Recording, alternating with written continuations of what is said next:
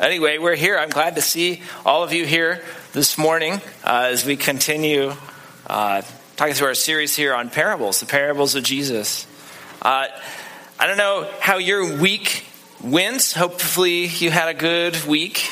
I know everybody has challenges and things that go on. I had just share a little interesting story from our week.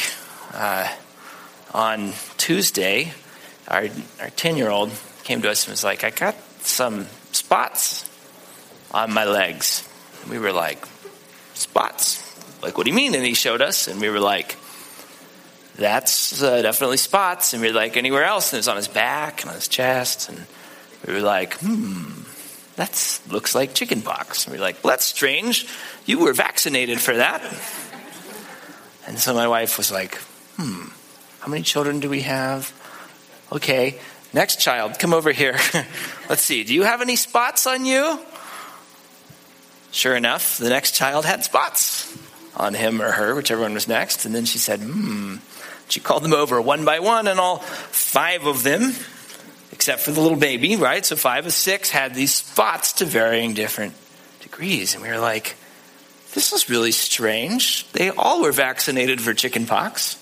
And we don't know anybody who's had chicken pox. But she called the doctor, and the doctor said, well, bring him in and we'll confirm it. But yes, you can get chicken pox even if you have been vaccinated. We were like, great, fantastic, right? And then none of them had any fever or any other kind of symptoms you might associate. I don't know, who's had chicken pox? I know I have. I was about their age, right? And it was like not a particularly pleasant experience. And we were like, great, this is going to make for an interesting week. And they said, well, come on in tomorrow. And they got us an appointment. And so I took him in. I took the 10-year-old in. We don't need 5 appointments, just one. Just tell us, is this chicken pox or not? So we took him in there, and the doctor's starts asking questions. Was there fever, or there rash, or other things, or this? And no. She goes, have you taken the kids to a hot tub recently? And I was like, yes. Last Sunday, we went over to Tim and Julie Kavanaugh's apartment, her lunch, and they were like, let's take the kids down to the pool. So we went down to the pool, and the kids are like, the hot tub! And so they went in the hot tub. 5 of the 6 kids. We obviously didn't take the little baby. And she goes, yes, this is a condition called hot tub folliculitis. And I was like, follicule, what? Which apparently is a rash that comes from a bacteria that lives in particularly not clean hot tubs. She said, don't worry, there's no treatment. It'll go away. It's not contagious. And we were like, whew. We were like, ooh, you start thinking about hot tubs. This is gross, right? Yuck. So, yeah. She was like, did you get in the hot tub too? I was like, no, and I'm glad. So that was kind of a momentary scare, I don't know, in our week. But something that was going on. So, just a little review here. Well, why don't I pray and then we'll jump into talking about this. Yeah, God, thank you that you walk with us and you walk beside us through the ups and downs of our life and our week and the things that we have going on, and from the big things to the little things. God, I think about, I've heard people say in the past, God has so many more important things to think about. And God, I think that is just completely and utterly false. Because God, you are infinite. You have all knowledge. And as such, you have all capacity. You tell us in the scripture, you know the number of hairs on our heads, which I cannot think of a more meaningless fact for a human to know. And yet you know it. You know when a sparrow falls to the ground, and who cares? You care. So God, you care about us as we walk through each little thing, every moment by moment, whether it matters to anybody else or not. It matters to you. God, thank you that you care for us, that you walk with us. God, as we look at the scripture today, help us to maybe see an old familiar story in a new light. Lord, help me to share what it is you would have to share, that I'd not stand in the way of the message you have for this church this morning. In the name of Jesus, we pray. Amen. All right, so we're doing this 3-part series here on parables before we hit the good news of Easter. And so I just thought we'd give a little review, and those of you who are new or weren't here last week, kind of a quick flyover of exactly what parables are. What are parables? We hear that word and we don't necessarily think about it a lot. Well, it comes from, there's a couple of root words in the Greek. Para, which means to come alongside or to compare, and balo, which means to see. So it's a story that comes alongside, it makes a comparison so that we can see a deeper truth, right? And again, we used this phrase last week. A parable is an earthly story with a heavenly meaning. An earthly story with a heavenly meaning. And so Jesus taught in parables. Now, why did Jesus teach in parables? Why did Jesus use parables? And what we looked at last week was he actually answered that question right there in Matthew. And we talked about that. And it basically was this: for those who believe the truth about Jesus Christ, a parable is a way that wraps up truth into a memorable vehicle. We talked about that idea of some of us grew up in church, and we have a lot of kids who go back here, and much of what is easy to teach in that and that we've learned as growing up is parables. And why? Because it's memorable, and even kids can understand. And so no one can make an excuse of, God's truth was so deep and it was never packaged in some way that everyone could understand. No, it's packaged in a way that's understandable. And so for unbelievers, there is a prophecy. Isaiah said, you will be hearing but not understand. And so Jesus uses parables in this simple way of communicating truth. And it proves people that their heart is hard and they don't want to hear it. And so it fulfills the prophecy. And so when we think about parables and what Jesus was talking about there, we realize that there's a story, right? Every time you could look at a story and you can pull things out of the story. And then it's that parable, that coming alongside, there's another level. It says, there's a spiritual truth here. But then what we're discovering as well is that there is an even deeper spiritual truth. But sometimes we might think Jesus is saying this, and he's probably saying that, but he's also really saying something deeper. And so last week we talked about the sower and the seed. We talked about the 4 types of soil and how we can think about other people in that way. But what we really need to be doing, what Jesus was really telling, is that we need to be looking at our own lives and saying, what kind of soil am I? And that I can have soil that here's the good news, but if I don't cultivate my spiritual habits and my spiritual disciplines and the way that I am living, if I don't cultivate that, it's going to go to pot. It's going to have rocks. It's going to have weeds. It's going to get trampled down. And I'm not going to be having the right relationship with God that I need to have with him. So that was last week. We talked about the sower. This week we're going to talk about the Samaritan. Who's ever heard of the Good Samaritan? Like everybody? Of course, right? And we hear this phrase used a lot. It's almost become sort of an idiomatic expression, right, in our language of, that guy was a good Samaritan, right? And there's a hospital in town called Good Samaritan. And I think there's even isn't there like a network of campgrounds called Good Sam or something like that, right? It's something that's used, and I think we all kind of generally grasp that idea of, it's somebody who does something good for somebody else. Traveler or something like that, right? So, that's probably true, but let's go right to the story found in Luke chapter 10. You're welcome to open your Bible and follow along. If you've got your phone, got your Bible app on there, and then we'll also have it on the screen as well. So let's dive right into reading this. One day, an expert in religious law stood up to test Jesus by asking him this question: Teacher, what should I do to inherit eternal life? Jesus replied, what does the law of Moses say? How do you read it? He was an expert of the law. How do you read it? The man answered, you must love the Lord your God with all your heart, all your soul, all your strength, and all your mind, and love your neighbor as yourself. Right, Jesus told him, do this and you will live. The man wanted to justify his action, so he asked Jesus, and who is my neighbor? Jesus replied with a story. And here's where we get the parable. A Jewish man was traveling from Jerusalem down to Jericho, and he was attacked by bandits. They stripped him of his clothes, beat him up, and left him half dead beside the road.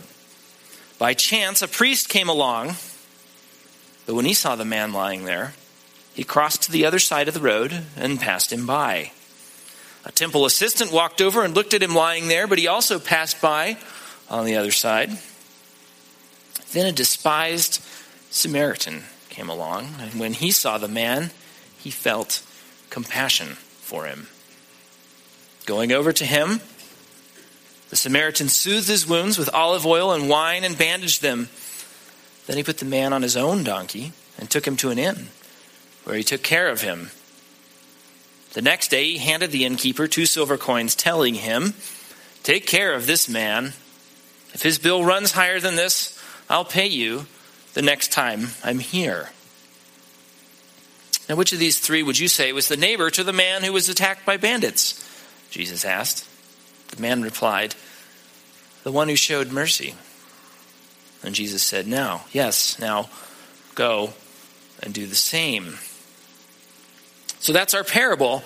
And so like we did last week, we're going to ask it again. What is the story? What is the story of the Good Samaritan? Well, we can just start with sort of the practicals. Well, let's start with where it was, the setting.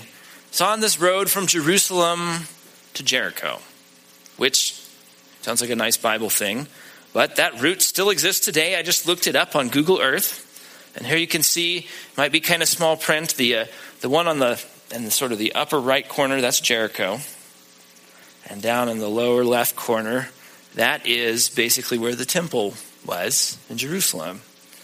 And it's about 15 miles, so you could probably walk it in a day. It's basically about the distance from here to the terminal at DIA. And as you can see from this Google Earth picture, it's desert. And if it's desert today, you can be sure it was desert in the first century, right? And so it was a treacherous route, even though people traveled it a lot. Because it was desert and it was unpopulated, it was a place where bandits and robbers would hang out and try to knock people off and take their money. So this was sort of a common kind of story, a common kind of occurrence that would happen. So Jesus set the story in something that everyone could understand at that time. Then he talked about the priest. Now here's a picture of a priest. This is an actual photograph from the first century. No, I'm just kidding. A picture based on what they must have looked like. Now, who were the priests? Who were the priests? Well, the priests were the leaders of the Jewish religion at that time. They were like the head guys. They had studied a lot. They had basically devoted their life and had come to this place where they were leading the religion. They were the elite of the elite. And so he was like the top dog. And you're like, hey, look, there's someone hurt on the road. The top dog, he's going to stop and help him. Well, we all know the story. And what happens? He doesn't stop and help him. He passes by. Now, we could ask the question, why did he pass him by? And there's probably a number of theories, but I think what seems to make sense to me was that as part of this religion, if you touched a dead body or if you dealt with somebody who had blood coming out of them or whatever, you became unclean. And that was a big deal as part of the Jewish religion of being clean or unclean. And so this guy was an elite and he'd risen to the top and he probably looked at this and said, wow, that's a need, but if I touch him, I'll get unclean. And if I get unclean, then I can't really perform my priestly duties up here, this elite level that I've come to. So I'm going to pass by him, make sure I don't get clean, and somebody else will come along who can really do the work, can really get in there and get their hands dirty, right? So it was just too inconvenient, and it was he had this level of work to do, and he wasn't going to stump down to this level. Well, fortunately then, as Jesus continues the story, the assistant shows up, who we also would know traditionally as a Levite. And these guys were the assistants in the temple. They were religious workers. So here was the priest, and he says, that's something for the workers to do. And so now a worker shows up, and it's like, surely the worker is going to stop and help this guy, but the worker doesn't stop and help him. Why? Well, Jesus doesn't say expressly, but we can probably infer from this that the worker was really busy because he had a lot of religious work to do. And this was not part of his daily schedule and his to-do list of things that he had to do on behalf of the religion. He said, I'm a staff, I'm hired, this is my job. This helping this guy is not my job. And so he turns and passes by, right? And so then we get to the Samaritan, right? And it's really hard to find a picture of a Samaritan. Right? So who were the Samaritans? In that day and age, they were basically the most hated group of people by the Jews. And in some ways it was kind of strange because they were very closely related and followed a lot of the same sort of religious tenets that the Jews did. I was like, what would be sort of a comparison for us? I don't know. Somebody was injured wearing a Patriots jersey or something. I couldn't really come up with something that's probably the best I could do, but that's who they were, right? They were the most hated kind of people. It even says it right there in the passage. It says a despised Samaritan. They were despised by the Jews, right? And so Jesus draws this contrast, right? And he tells a story and he helps him and picks him up and cleans him up and takes him to the inn and pays for him and does a really good deed there, right? And so this was really a common situation. People getting beat up by robbers and stuff. He didn't just make something up. This wasn't some crazy reality television show that wasn't really reality. This is the real deal. This kind of thing happened. And Jesus showed this. And when he said these things, people went what do you mean the priest didn't stop? They were like, of course the priest didn't stop. And of course the Levite didn't stop. And why did that guy stop? So it's this common story. It had kind of an uncommon result. And it was really reinforcing Jesus' message, which is that God looks at the heart. And so what is the meaning? What's the meaning of this story? There's sort of a classical meaning, and I think most of us probably grasp that, but I thought I'd just encapsulate it here in a couple of points. The first kind of classical meaning of this story is that our neighbors, quote unquote neighbors, are our fellow humans. And so I think there was a point here, and I think Jesus probably was communicating that because he said it elsewhere. If you go to Matthew 22, verses 36 to 40, someone asked him, Teacher, which is the most important commandment in the law of Moses? And Jesus said this, you must love the Lord your God with all your heart, all your soul, all your mind. This is the first and greatest commandment. A second is equally important. Love your neighbor as yourself. The entire law and all the demands of the prophets are based on these two commandments. Right? So Jesus taught that. It's kind of interesting when this expert of the law, back in our story in Luke there, the expert of the law shows up and God says this. He says, I desire mercy and not sacrifice. So it was right there in the law that this expert of the law who was questioning Jesus, it was right there in the law that he was an expert on. It said, I desire mercy, not sacrifice. It said, there's nothing you can do. That's not God's economy. It was known. And so I think it's really interesting how Jesus answers this guy, right? He says, what should you do? And the guy says, well, here's what the law says. And Jesus says, do this and you will live. You want to do something? Do it. Here's what you do. It's not humanly possible. It's not humanly possible to obey that law. Love the Lord your God with all your heart and all your soul and all your strength and all your mind, and love your neighbor as yourself. That is a tall order that none of us can do, right? Romans 3:23 says this, all have sinned and fall short of the glory of God. What does all mean? All. What's the Greek word for all? All. That's right. How much is all? Oh, you get the point. All have sinned. Nobody is excluded from sinning. Nobody can keep that law. None of us can keep that law. So the guy says, what should I do? And Jesus says, keep the law. Do this and you'll live. Nobody can do it. To do it means that you're not going to sin. And yet we know all of us have sinned. We know that from our own personal experience. And the expert knew this. And so he asked this question. He goes, who's my neighbor? Why did he ask that question? Who is my neighbor? I don't think it was because he was thinking about racial and ethnic and economic divides at all. I think he was doing it because he wanted to be justified. Because we can take that law and that big picture and we say, if I can narrow things down and exclude things, then I can get my hand on something. I can really get my hand on the do's and the don'ts. When we narrow our definitions, we get attainable results. Right? That's why we have rules for contests. All right, that's another thing I've sort of been wrestling with this week. If you sort of are friends with me on Facebook, you've probably seen this, that my son is in this national contest.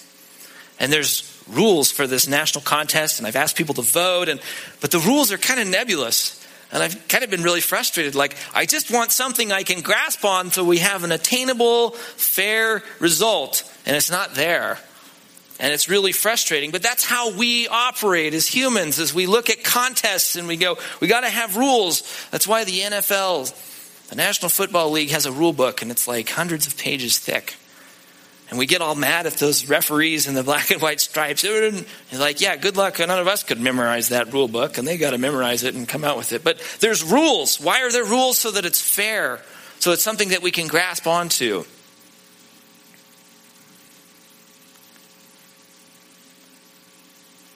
Who is my neighbor? If we can narrow that subset, then we can obey. But if we don't narrow the subset, which Jesus didn't narrow the subset, we can't grasp onto it. We can't obey. We can't do it. This is the flesh at work in all of us. Jesus says, love your neighbor. And I say, well, I can exclude that group of people from being my neighbors. I can exclude those people across the street who I've never seen before. I don't have to love them. Or I can exclude those people who have a different worldview or different politics than I do. Then I can just love the people here, and I can love those people. Look, God, I obeyed. That's not what Jesus said. And I am so guilty of this. I'm so guilty because in doing this, I minimize what God is asking of me.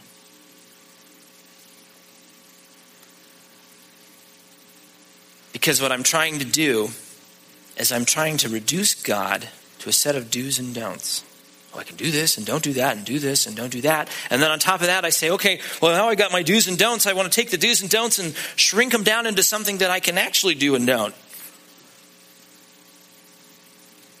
And that's not what Jesus is saying.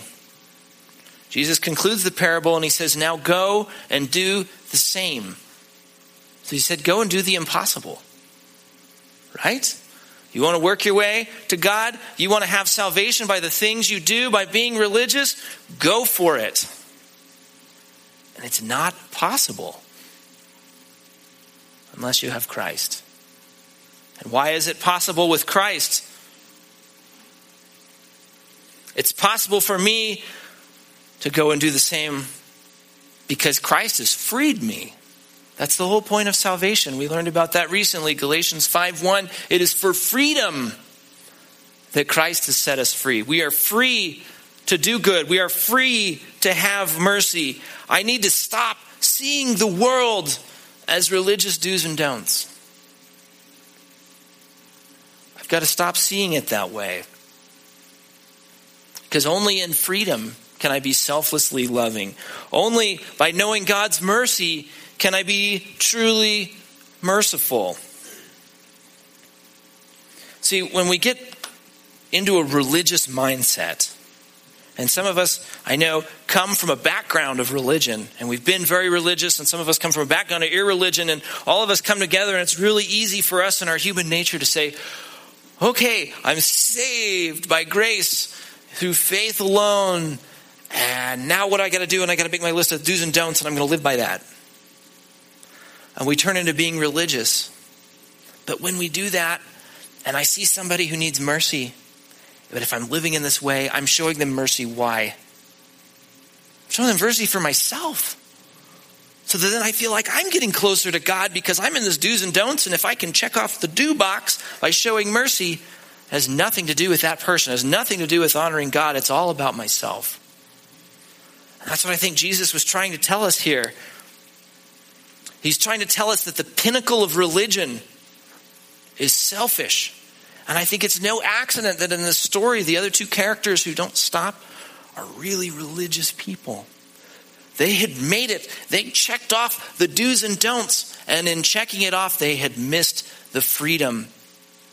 They had missed the ability to show mercy the way God wants us to show mercy.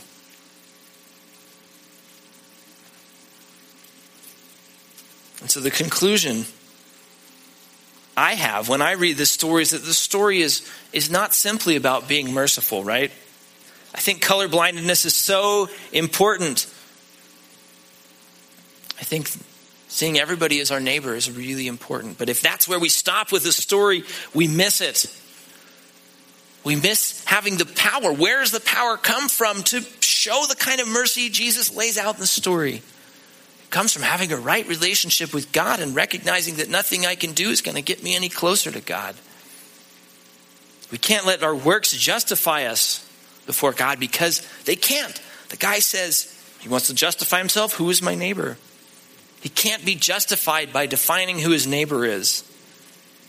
And so we have to let good flow from that salvation. It's for freedom that Christ has set us free. It's for freedom out of that freedom of not having to do this, of no longer having do's and don'ts. That's how I can be merciful. That's how I can be the Good Samaritan. So next time you hear that, next time you hear someone say, oh, he was a good Samaritan, or they were a good Samaritan, or there's the Good Samaritan, remember that. It's not about just doing good to somebody who doesn't look like you. It's about doing good and being merciful and showing love because Christ has showed that love to you. Let's pray. Yeah, God, I thank you for your word. I thank you for the truth that is in it. God, I thank you that there is a gospel story that weaves through everything. God, I just think it's so amazing that you sent your son Jesus to the earth and he spoke in simple, concise ways and words that have been recorded and passed on to us, and they hold a timeless truth and a consistency of a message, of good news. That we are saved through grace, faith alone in Christ alone. And we see that right here in this story. God, thank you for wrapping up that truth in this story in a memorable vehicle that we can understand. God, help each one of us this week. Lord, help me this week as I go through the day-to-day things and I look at my schedule and I say, there's lots of things going on. I'm interacting with people. Lord, help me to be merciful and loving. Not because it's going to get me any closer to you. Not because it's going to change my standing with you. Not because I do and feel better about myself or don't and feel bad about myself or guilty. God, that's not how your economy works. Lord, help me to love and show mercy this week to others because you've shown it to me. God, I pray that you would express your love and your mercy to others through me, through each one of us this week. In the name of Jesus we pray. Amen.